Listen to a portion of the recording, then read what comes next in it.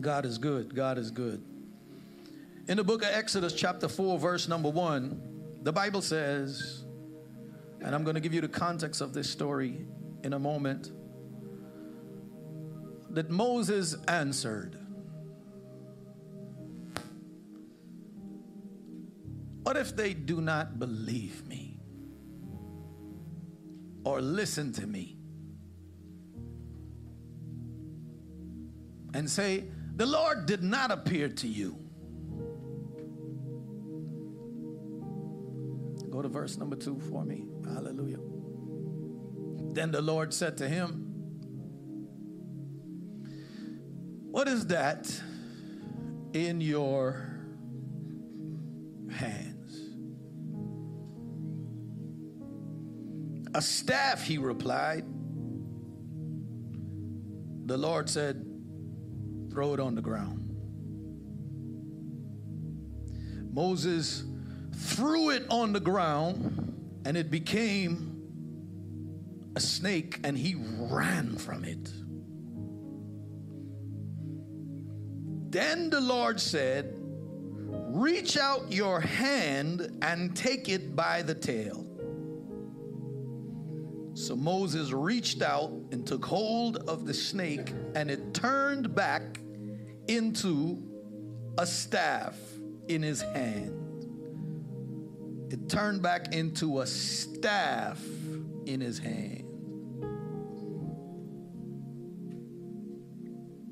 "This," said the Lord, "is so that they may believe that the Lord, the God of their fathers, the God of Abraham, the God of Isaac, the God of Jacob, has appeared to you."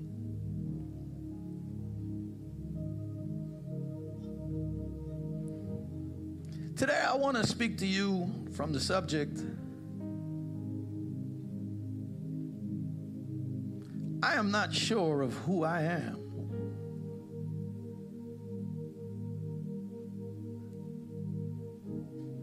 Who am I? They teach you that is one of the most profound questions that we will all have to answer. Whether you ask yourself consciously or subconsciously, it's in the back of your mind. Who am I? Who am I? Who am I? The crazy thing about that question is that you are not coming into a world where you are starting the world. You're coming into a system that has rapidly been flowing. We're born into a world that is moving. It's like when you get a new job, you're excited about the new job until you start the job.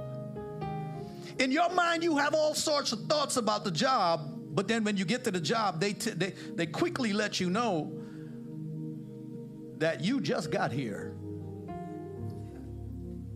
And there are things that have been decided before you got here.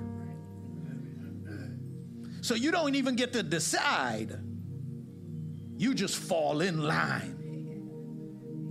And that's the world in a nutshell. When you were born, you weren't born in, you didn't choose which family you were going to be born into. Come on, somebody. How many of you would have liked that option? Don't raise your hands if your parents are here. Come on, think about that uncle. Think about your father.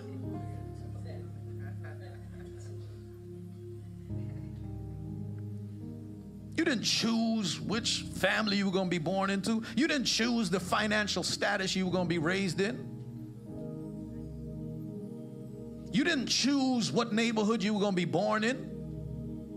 You didn't choose your social status. You didn't choose the color of your skin. You came into a world that was already moving, and things are handed to you, and whatever you are dealt with, you got to play with. So you came into a world, and you had a lot of your issues currently is because you were thrusted into a world that surrounded you with those issues. Mama never trusts nobody, so you got the same issues.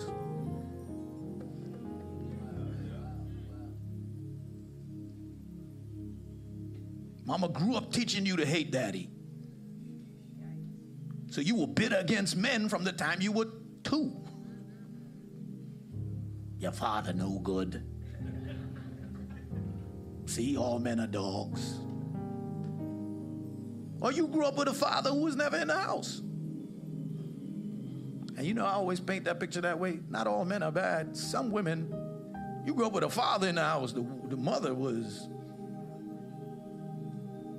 Grey Goose. I don't know why I said that. I don't know. You're like, what pastor did this week? It's not about me. You're kind of in a world that is moving already. You didn't get to decide a lot of things. And so the question you're always trying to figure out in this world that is moving so fast, who am I? Who am I? Who am I? Who am I? Where did I come from? And where am I going? Those are kind of like the most important questions, right? And so we are told in a world who we are before we even get here. You're told, you know, here's the thing, right? You can find your identity in so many places. You could find it in your name, in your name. And to some people, that's a great thing. If you were born with a last name that is powerful on earth already, that's good. That's good. It's good if you were born with a last name and your last name might have been, I don't know, Musk. Richard Musk. Father is Elon. That automatically, I'm already ahead of the game. Come on, somebody. There are some names, but not all of us are going to be born into family. Some of us are born into the family with a name that. So you automatically came with a name that's busted, and you get that rep, and you didn't even earn it. You did nothing to. It's just. So people meet you from time to time and they say, Ishmael? I know Ishmael. What do you don't know me. Or maybe you think you are what you possess, and so you're trying to do a lot to possess more because you grew up in a world and around you, maybe somebody around you taught you that you are what you have. You know, we build a lot of monuments so that people can worship at the altar of our monuments. People love to celebrate their achievements and show them off. You remember the Tower of Babel? The Bible says that those men said, let's build a tower and show that what we can accomplish, and all of us will live together. What they were doing was building a monument to show their greatness. And a lot of us build the monuments to ourselves. We build the monuments in the car we drive. It's a monument to me. Your name ain't Tesla. Look at our young people. Look at what they flaunt. Look at what they talk about. $2,000 on my shoe. It's $5,000 right here. $6,000, I'm wearing your whole house. And they put the watches up in the video. 1 house, 2 house, 3 house, 4. He thinks his worth is that watch named Rolex, not you.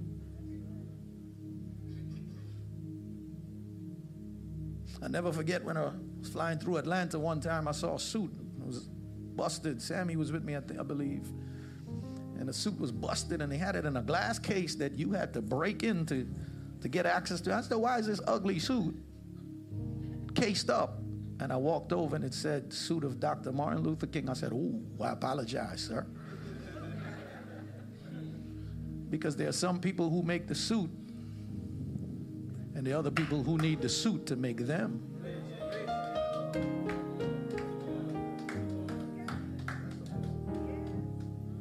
There are people that will walk in this room with a $20 watch, and everybody would want the watch, not because of what the watch is, but because of who wore it. That's why people were just trying to touch the helm.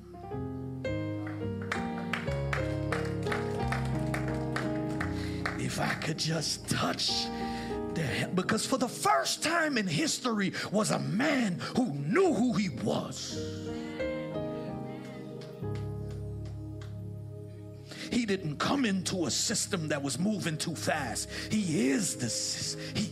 He's in the beginning was the Word. Who are you? So you might think, I am my skin color. And you might spend a lifetime fighting a struggle for a skin color. But watch this. Your kids will marry somebody out there racing, in 3 generations, your family won't be that skin color anymore.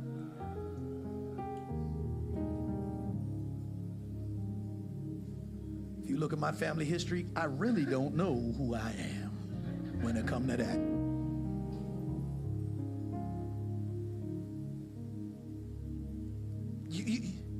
Life changes. Who am I? I want to talk to you about a man who truly had an identity crisis. And he was trying to figure out who he was and what he was meant to do. And in that process, eventually, the question was answered. I want to talk to you about my brother Moses today. Shall we bow our heads and close our eyes and pray? Father, I thank you for who you are and what you're about to do in this house. I give you praise and glory. That God, when we leave this place, we will not leave the same, but transformed. Oh God, I might not every day know who I am, but every day I know whose I am. I know who I belong to, God. And so, Father, whether I feel like it or don't, whether my emotions are out of control or not, I got a God that is watching over me. And I pray today that you would move in this house.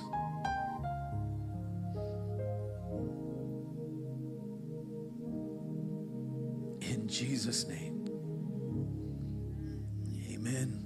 Amen. The children of Israel went into Egypt, and when they went into Egypt, they didn't go there in slavery.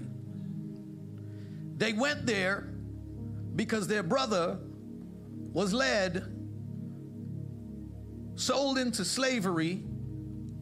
Joseph, bought by Potiphar, put in charge of Potiphar's house, arrested for a charge he did not commit, because Potiphar was a desperate housewife.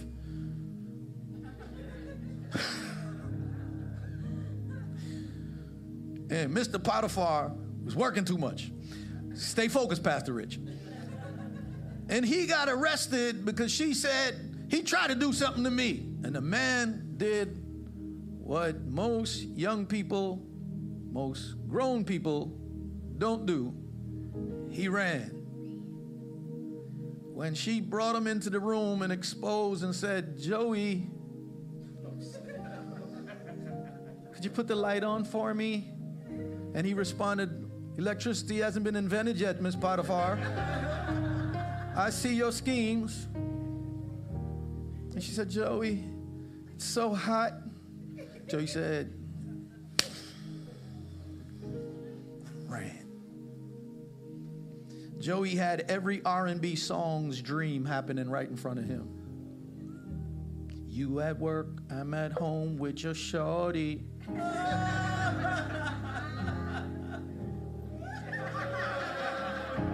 Am I wrong? Is it me, or that sound like every song on the radio? And we listen to Sin and we think it's a fly song. But men of God ran. And he ran. As a result, he was put into prison, and he spent years in prison. But how many of you know that if God has a call on your life, it don't matter where you are. It don't matter. Hallelujah. And God brought him out of prison, created a conflict that the government had that only one man could answer. And it was Joseph. God will create situations that only you can answer. And he went and he answered, and Pharaoh said, you will be in charge. As a result, he now was able to bless his brothers, gave them land, gave them a place in Egypt, and they're living in Egypt, and they begun to grow in numbers. They grew in numbers, becoming larger and larger and larger. But Joseph died, and the generations passed. And the Bible says a new king came on the scene that knew nothing about no Joseph. He didn't know about the greatness of Joseph, how at one time it wasn't for his wisdom, there'd be no Egypt. I'm going to tell you this. Some of the greatest empires you've ever seen, always somebody that know the Lord is somewhere in there. From Babylon, Daniel, 3, to Egypt, Joseph.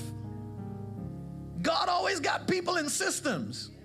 Here's the problem with modern day Christianity. We use that as an excuse to jump in the system and be the system.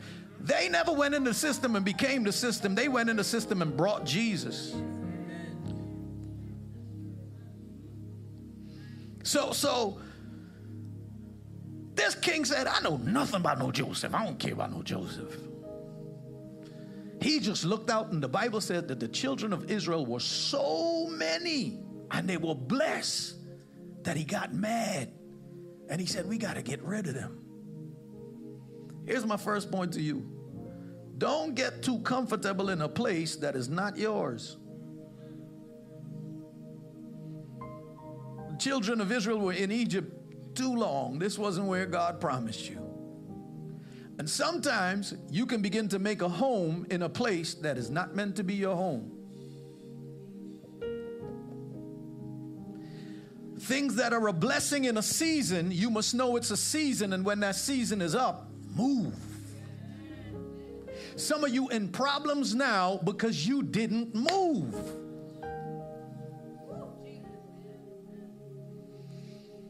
And sometimes God will allow the situation to go sour because he's getting ready to move you. Because if he doesn't allow it to go sour, you ain't moving. Here's the problem. And when it does go sour and he's trying to tell you move, you still trying to hold on. Can we talk about it on Friday? No, stop talking. Move.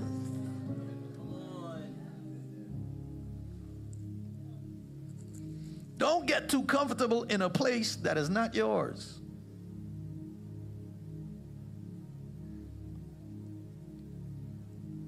I want to take that even deeper. Don't get too comfortable with this planet. This is not your home. Don't get too married to planet Earth. When I go to a hotel and it's a weekend stay, I don't run to Walmart and start decorating the room and putting stuff in the closet. Matter of fact, I use everything in their room.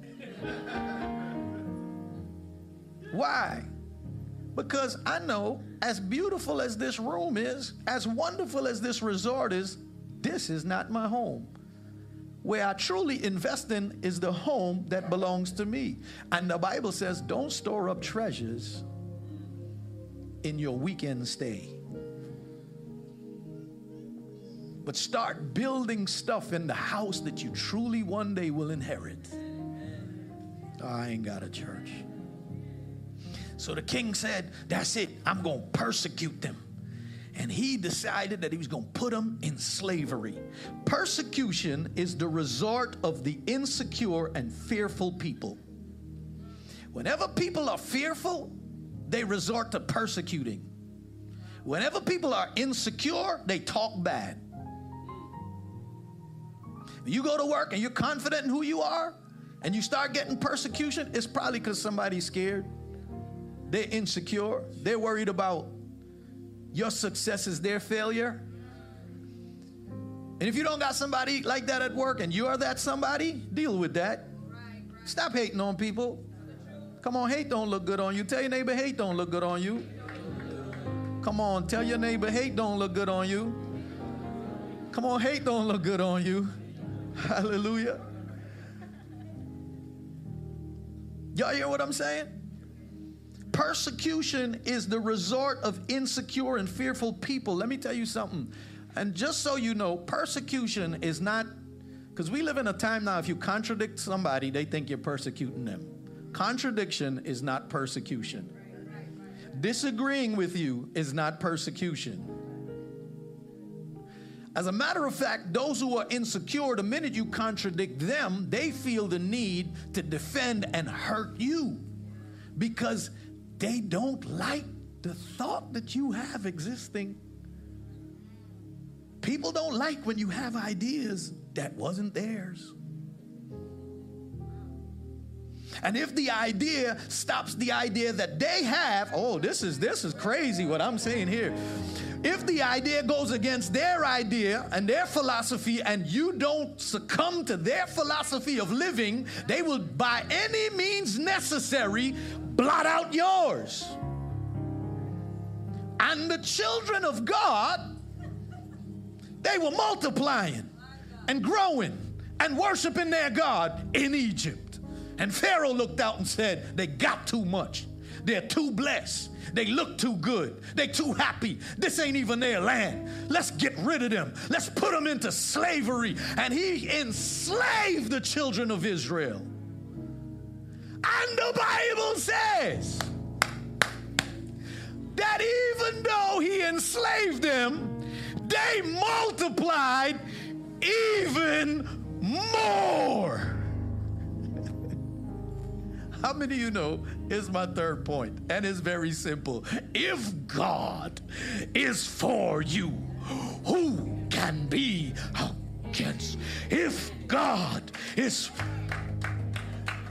The weapons can form, but they won't prosper. You take what the enemy meant for evil and you turn it for good. You turn it for good. There's a God who turns what the enemy tries to do in your life and he works it together for good. The Bible says that all things work together for the good to them that love God. All things. God, what do you mean all things? You mean just the good things in my life, the good seasons. There's no way you could take this part of my life.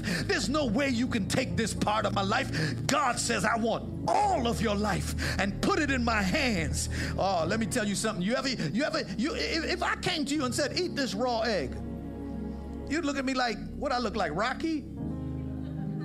If I brought some flour to you and say, taste this raw flour, you'd say, bro, you tripping. If I brought food coloring and say, drink this, and that's the extent of my cooking knowledge.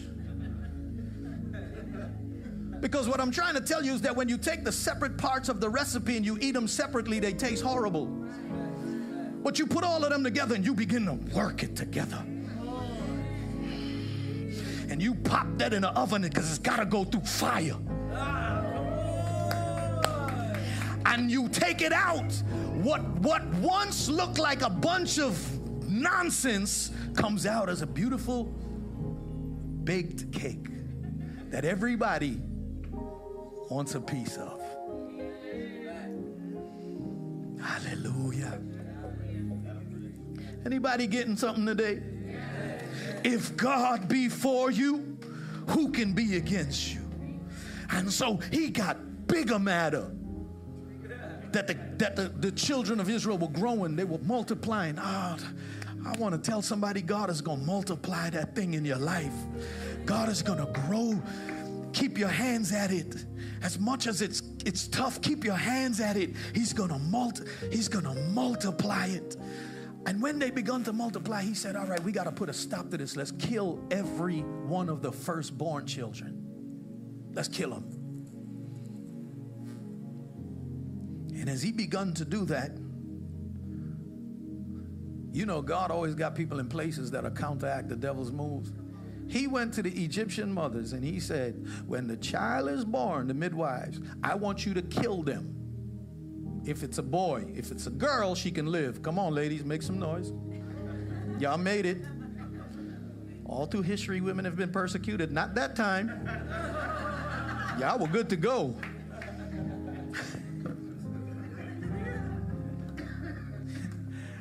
Hallelujah. Kill her. You know what the ladies them did? They said, we honor God more than the rules in this society. And they told the Pharaoh said, how come these babies ain't dying? They said, well, you see, the women, the Israelite women are different. They give birth fast. So by the time we get there to deliver the baby's out already.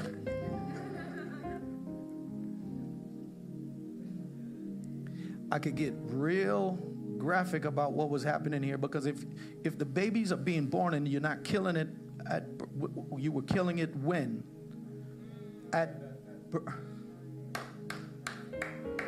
Wait a minute, America is fighting for... Okay, let me come out of that. Let me leave that alone. Oh, y'all don't want me to do that. I would not have a church next week. And so they begun to do that, and so Pharaoh's got people coming up in houses killing babies. He ain't listening to them. Just kill babies. Kill them. And Moses' mother, when Moses was born, decides she's going to hide her baby. God is good. Did y'all hear that? Did y'all hear what just happened? Do you know how hard it is to hide that? Them jokers don't care about where you are and when you are. They are going to cry whenever they feel like. And this woman hid that baby for 3 months.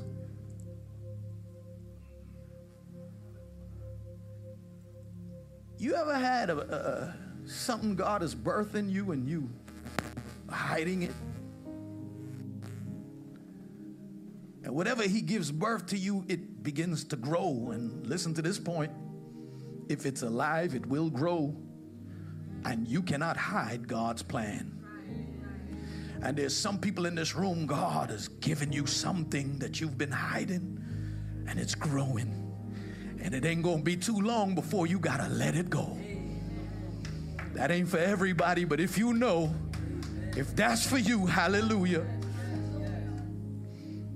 And she decided, I can't hide this baby no more. So when he grew 3 months, she said, I'm going to put him in a basket. And she pitched tar around it. She put him in there.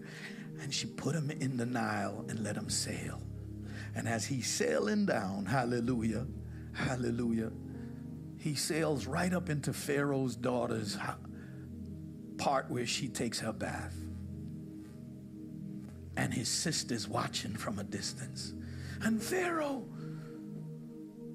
daughter found the baby, drew him out the water, and says, oh, it's one of the Hebrew babies. He's so beautiful. And she said, the little girl jumped up and said, hi, do you want me to get somebody to nurse him? And Pharaoh said, yes, find one of the Hebrew ladies to come and nurse him. And guess who she went and got?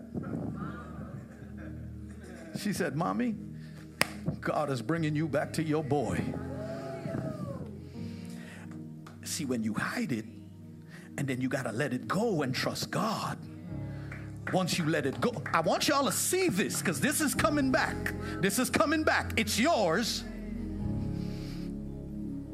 It grows. Then you got to trust God, and then he gives it. Y'all see that? Y'all see that, right? And the Bible says, she said, I will pay for you to nurse him. Come on, ladies. How many of you would have loved a paycheck for every time you had to nurse your child? Come on, y'all ladies, y'all crazy up in this house. Imagine getting paid to raise your child. Isn't God good? That's why sometimes you read persecution is happening. Look in the story close and see God's hands. And she's getting paid to raise this child. The child grows up in the finest of Egyptian homes. He ain't grew up on just any corner. He grew up in the palace.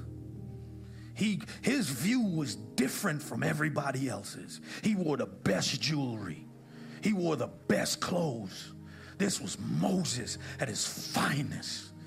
This is the Pharaoh's son when he stepped out. But there was something different, because every time he had that babysitter, she would tell him about this God. He would come back home to Egypt and see all these foreign, strange gods, but every time he got to go get babysit, she starts telling him, son, Do you know who you are? I know you live in Egypt, but do you really know who you are? I know you live in a big palace, but do you ever sense there's something different about you? And every time he went home, I am not sure who should I be chasing Egyptian things? Or should I be chasing this God that this woman, what is even his name? Incidentally, I'll drop this one in there. He had not even revealed his name yet, but her name contained his name. Her name was Jochebed. Jochebed. For the Bible scholars, go figure that out. He hadn't revealed it yet, but she had it. How is that possible? Well, it's probably possible because of who wrote the first 5 books. And if you didn't know, the author was Moses. So when it came to his mother, I wonder, I don't have any evidence if he changed her name.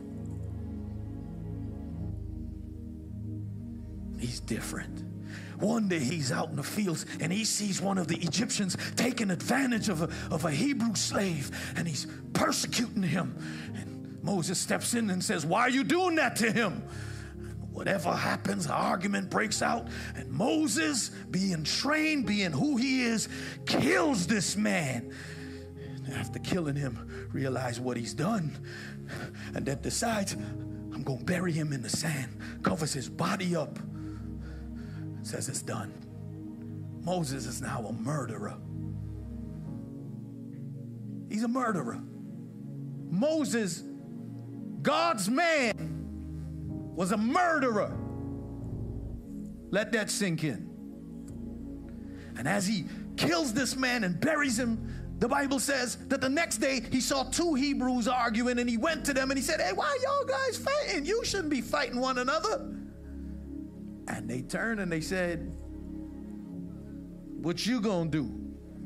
Kill us?" Like, it's crazy how your business get around so fast. You ever walked up to somebody and they mentioned something and that you did the day before? You're like, wait a minute. Was that? He said, "You gonna kill us?" And he realized that this secret was now out, and Moses begun to leave to the desert. He goes into the desert, hallelujah. And as he's in the desert, he goes to Midian, and the Bible says this: he was full-blown looking like an Egyptian, because when he went to the well where he met his new family, when the girls came home and said, the father said, "How did y'all water the flock so fast?" They said, "We met an Egyptian." The Hebrew looked fully Egyptian. And the man says, "Bring him home." And the man gave him his daughter to marry. This is a good man. If you're single, you need to meet this man. He just be giving daughters away. He married Zipporah, and he decided that he was going to be a shepherd in the wilderness. Come on, somebody. We going somewhere. We going somewhere. And one day, after 40 years, he's an old man now. He's about 80 years old. He doesn't know Egypt anymore. All he knows is wilderness. He goes from being raised by a Hebrew woman in an Egyptian society to being with desert dwellers. Now his job is shepherding. He's got a staff in his hands. And one day as he's shepherding, he goes up into the mountain and he sees something strange. I don't know how long this occurred. The Bible doesn't tell you. I don't know if this occurred over days. We just know that he keeps seeing this strange sight. But you got a man who doesn't know who he is, and I want to tell you this. What we think about God is the most important thing that will define us. Your thoughts on who God is who you are. Because that is your worldview. and you will live life through those lenses. If you think there is no God, you will live as though there is none. If you think there is a God, you will act accordingly. And however you act indicates what you think. So some people might say verbally, I think there's a God, but their actions show you don't think there's no God. Now watch this.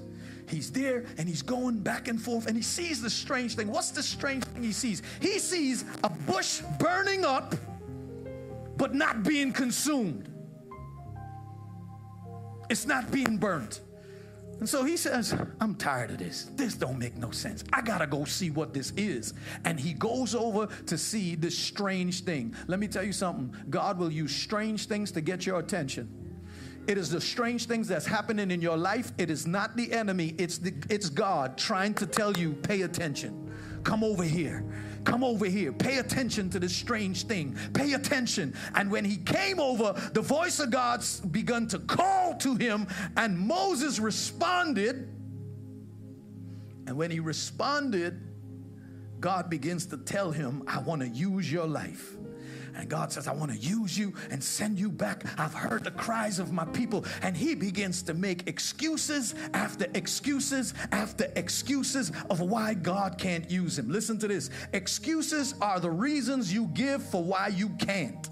And when you give a reason for why you can't, it will be the reason why you never will ever move on. Those same excuses you thought are just excuses, listen to yourself, because they will be the reason you will stay a shepherd. And God says, I want to use you, but God, I can't talk. I says, that's cool. You got a brother named Aaron. He loved to talk. But God, and one after the other, he gives excuses. And then the excuses got so ridiculous that he said, well, they're not going to listen to me. Give me some type of proof that will show them that you are with me. And God says, Moses, what is that in your hands? Now listen to this. When God calls you and he asks you a question, it's not because he don't know where you are. The question is for you to answer. And when he asked him what's in his hands, hallelujah, I want to take my time right here. The answer was a staff. But I want to go deeper and talk about that for a minute. Because that staff is not just merely a staff as you would think, a stick. That staff represented three things. Number one, it represented his identity. It represented, I am a shepherd. That's what's in my hands, my identity. I am now reduced to being a shepherd. The other thing it represented is his income, his wealth, because then you were known by how much flocks you had. This is my worth. This is who I am, and this is my net worth in my hands. The other thing it represented was his influence, because what do you use a staff for? To influence flocks, to tell them where to go. And those are the three things in life that we all are fighting for: identity, income, and influence. That's why social media's work so hard. That's why every day you post a reel, one reel a day. They got you slaving to it. Cats be doing all types of stuff. Come on, get the picture. For influence. Everything that Moses is, when he answered that question, he wasn't saying a staff. He was saying, everything that I am is in this hands. And God says to him, let it go. Give me all that you are. Now, I told you before, when you got something growing, you can't hide it for too long. God comes along and he says, let it go. And the Bible says he drops it. And when he dropped it, what was once dead became alive. I could preach right here and tell you so much that when you let go of what was dead in your hands and you put it in the hands of a living God, it comes alive. And for many reasons, people wanted to know, just allow me for a second. Theologians believe the reason it turned into a snake was because if you look at Pharaoh, Pharaoh's dress code is in the form of a snake. That's how they dress. And so some believe that God allowed it to be a snake because what he was going to do was show him that I have power over every serpent and scorpion. Others believe that God allowed it to be a snake because when he gets ready to pick it up, which is crazy to me, the stick defeats the snake. The wood defeats the serpent. The wood. For he was wounded. The wood for my transgressions. I don't have the evidence, but I believe a little bit of that because when you let go what you have to in God's hands and he does what he does with it, it scares you. The Bible says God, when he turned it into a snake, what God did with it, Moses became so shook that he ran. And when God does what he wants to do in your life, it's gonna look scary. And then God says, this is the part that blows my mind. Come here, Moses, pick it up. Now everybody knows, this is common knowledge to New Yorkers, how to pick up a snake. Let me help you, New Yorkers. Come on, Gage. You pick up the snake from the head. And the Bible tells you how God tells him to pick it up. Pick it up. What do you mean? Pick it up because if you pick up a snake from the tail, immediately it spins and bites.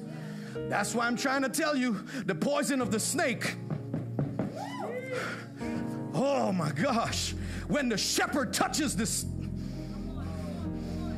and he touches it from the tail, and immediately the Bible says that this serpent starts to turn back into a staff again.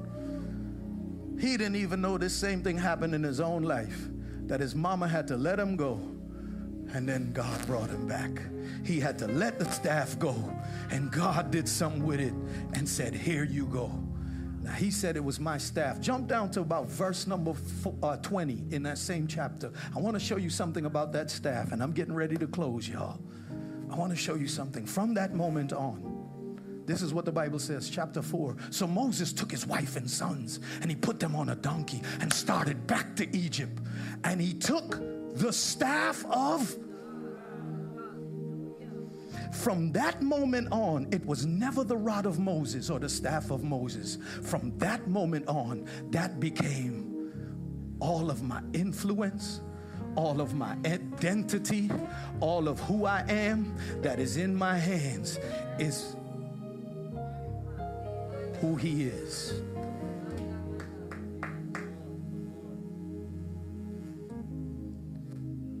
And he's asking, he even goes on, he says, who shall I say send me? And here's the bottom line. Jesus said, God said, it's not who you are. The question is strange. Who are you? And your answer is, I am. Yo, who are you? I am. What do you mean I am? For most of us, we could never say I am. I am certain thing today. Tomorrow I might not be this. But whatever God is, there's no changing in him. He's the same yesterday, today, and forevermore. Whatever he was in time past, he is now. I came to tell somebody in this room, if you need a healing, the same God that healed in the past In the name of Jesus, over cancer. In the name of Jesus, over diabetes. In the name of Jesus, over mental issues. In the name of Jesus, over depression. The same God that told the dead girl Talitha Kumai and she rose from the dead. The same God that is able to open deaf ears is the same healing God today. The same God that was deliverer then is the same God that is deliverer now. Moses had to trust God, and he dropped the stick down. Listen to this. Never be afraid to trust an unknown future to a known God.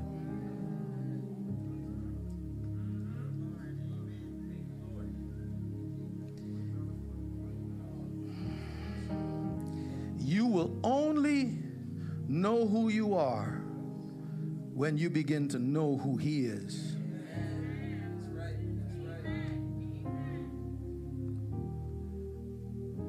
Don't spend your life trying to find who you are in Egypt. And life is not, can I help you? Can I help somebody? Life is not an event, it's a process. Egypt might seem like they're all it is today. God is going to Egypt today, tomorrow the desert. Desert today, tomorrow the mountain. Mountain today, tomorrow back to Egypt. Egypt, back to the desert. Back to Sinai Peninsula. Back to crossing Red Seas. Life is not a desert. An event, it's a process. And listen to this, y'all. I want you to know that God is more interested in what you are becoming, not what you're doing. Because all of this is making you something that He's desiring you to be. And the Bible says that He dropped everything down. God says, this is who I am. Tell Him I am that I am. And Moses, after all the excuses, is rolling with the staff of God back to Egypt. I close with this. There's a God that loves you so much that you don't have to live your entire existence wondering why I'm here. Oh, make no mistakes about it. I know there's a lot of voices trying to tell you who you are. Oh, people walk up to you and tell you who you are. You know, you're good at this. You should do this. You ever had anybody tell you what you should do? You ought to do this. This is what you ought to do with your life. You have society telling you what you should do with your life. You have governments telling you what you should do with your life. You have everybody telling you what you should do with your life. And everybody looks to everything else of what they should do with their life except going to the one who made them. You will never find who you are looking into the world system. You will only find who you truly are when you look to God. And let me tell you something. God is not just going to tell you who He is and leave you blank. After you learn who He is, He's then going to work through you to show the world who He is. You know, I understood this a little bit better yesterday. My kids like this place, Sky Zone, where they go and they bounce on the trampoline. And so in this place, there's trampolines all over. My kids are having a good time, and there's one particular part where there's a zip line. You hold on and you swing down. Come on, somebody. So Silas is like, yo, Dad, I want to go on the swing, the zip line. So I said, all right, let's go. Shy, you want to go? Yeah, let's go. And Shy's head is down.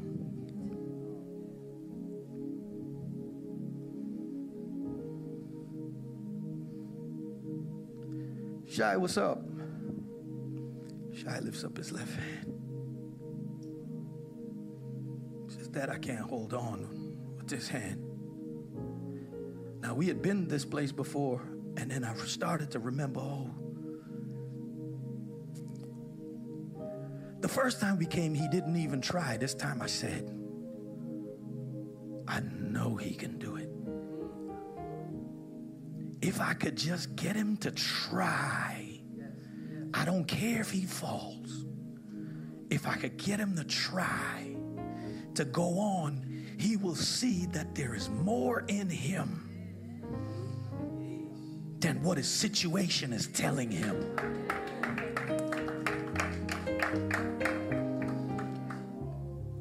Daddy is telling him, let's go, you can do this. And God has said to Moses, let's go, you can do this. Don't worry about your fears.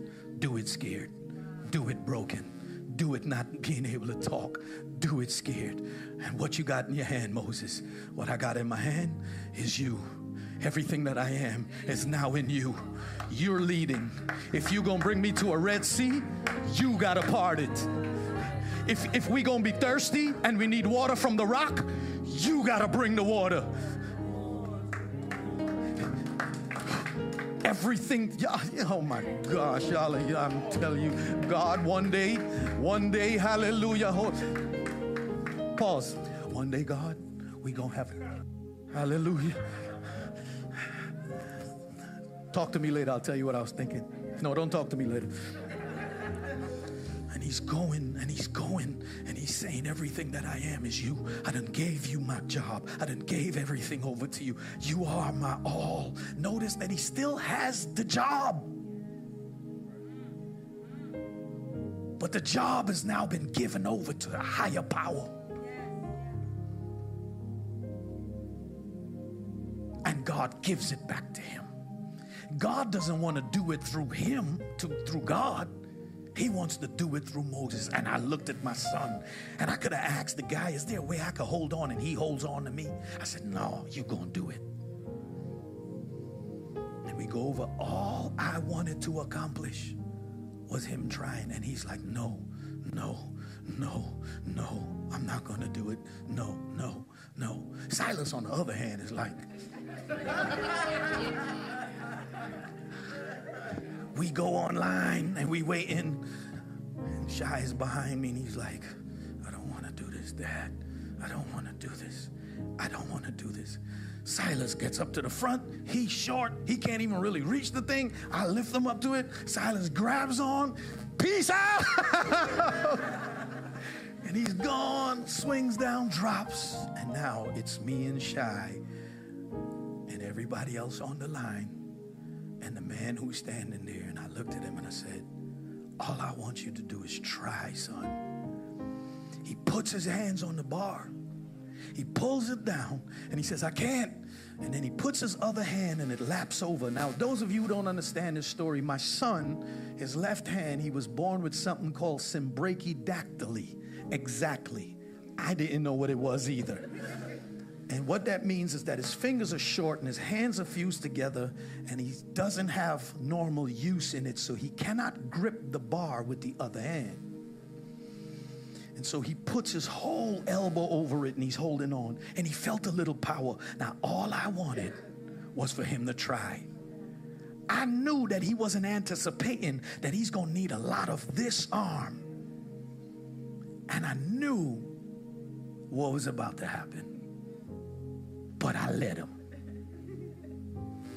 And he swung, and he got about 4, maybe 3 feet off, and poof, he fell. Bang. And he fell. And he rolls off. And he comes around, and I'm at the bottom. I'm proud as ever. And he comes up to me, and he hugs me. He says, I told you I couldn't do it. I said, you did it. You did it. And he's in tears. He's in tears. He's in tears. And I said, you did it. You did it because the Father knows who you are. And I know you can do this. I know I've seen people with one hand do much. I've seen people with no hands do much more than you. You will not find an excuse for why you cannot enjoy life, because the excuse will be why you remain where you are forever. Who am I talking to in this house? Stop making excuses for who God says you are. Stop living in fear. Stop living under the voices of everybody else. Start living in what God says about you. If God says you're a deliverer, you're a deliverer. If God says you're something, you're something. If God says you're a filmmaker, go make the best movie to the glory of God. I don't got no budget, I don't got nothing. Take your iPhone and make it. If God says you a singer, sing like there's never been. Sing on the subway, sing on the bus, sing in your house, sing till it annoys your family, sing wherever you go. If God says you a poet, you start just poetry, snapping yourself. Whatever God says you are, whatever God says, don't you ever let nobody tell you who you are in life. Y'all got to give me some of this mic, man. I can't hear myself. Hallelujah. Hallelujah. You got to let God define who you are. Hallelujah. Hallelujah. Hallelujah. Hallelujah. And he comes and he's crying. While he's crying, I hug him. And then I said, now we got to work on that arm strength. Because next time you come, you're going to be strong enough to hold on with one hand and go. And he's like, I can't do that. I can never do that. And here goes the excuses. So we go over to this other part, and he's walking through these horseshoes. And I said, you should do that challenge, because I see that challenge requires him standing on one foot and gripping his whole body up with one hand. When you say you can't do something, God's next move is to show you you can.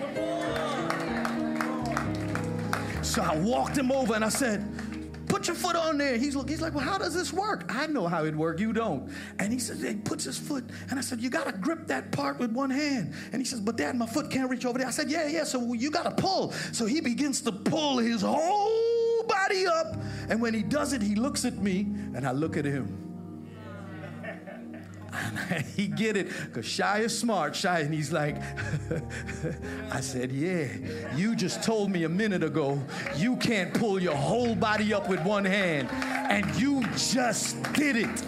I said, you keep doing that, son. The next time we come here, you might go 6 feet, 7 feet, 8 feet, but eventually you're going to be able to hold on and go all the way, because I know who you are. And a lot of us are running around with all of our issues, all of our baggages, all of what's happened to us. We got every excuse, and we're not sure who we are anymore. The divorce messed you up. Your confidence is gone since then. Failed situation caused you to want to quit. The loss of your apartment got you messed up now. The family situation makes you decide that you will never talk to anybody else ever again. And all those things are a lie from the pit of hell. God does not want you to live in mediocrity. God desires for you to be great. If you would take what you are and drop it in His presence, He will blow your mind what He will do with it. Every head bow. Every eye is closed in this room. In the name of Jesus.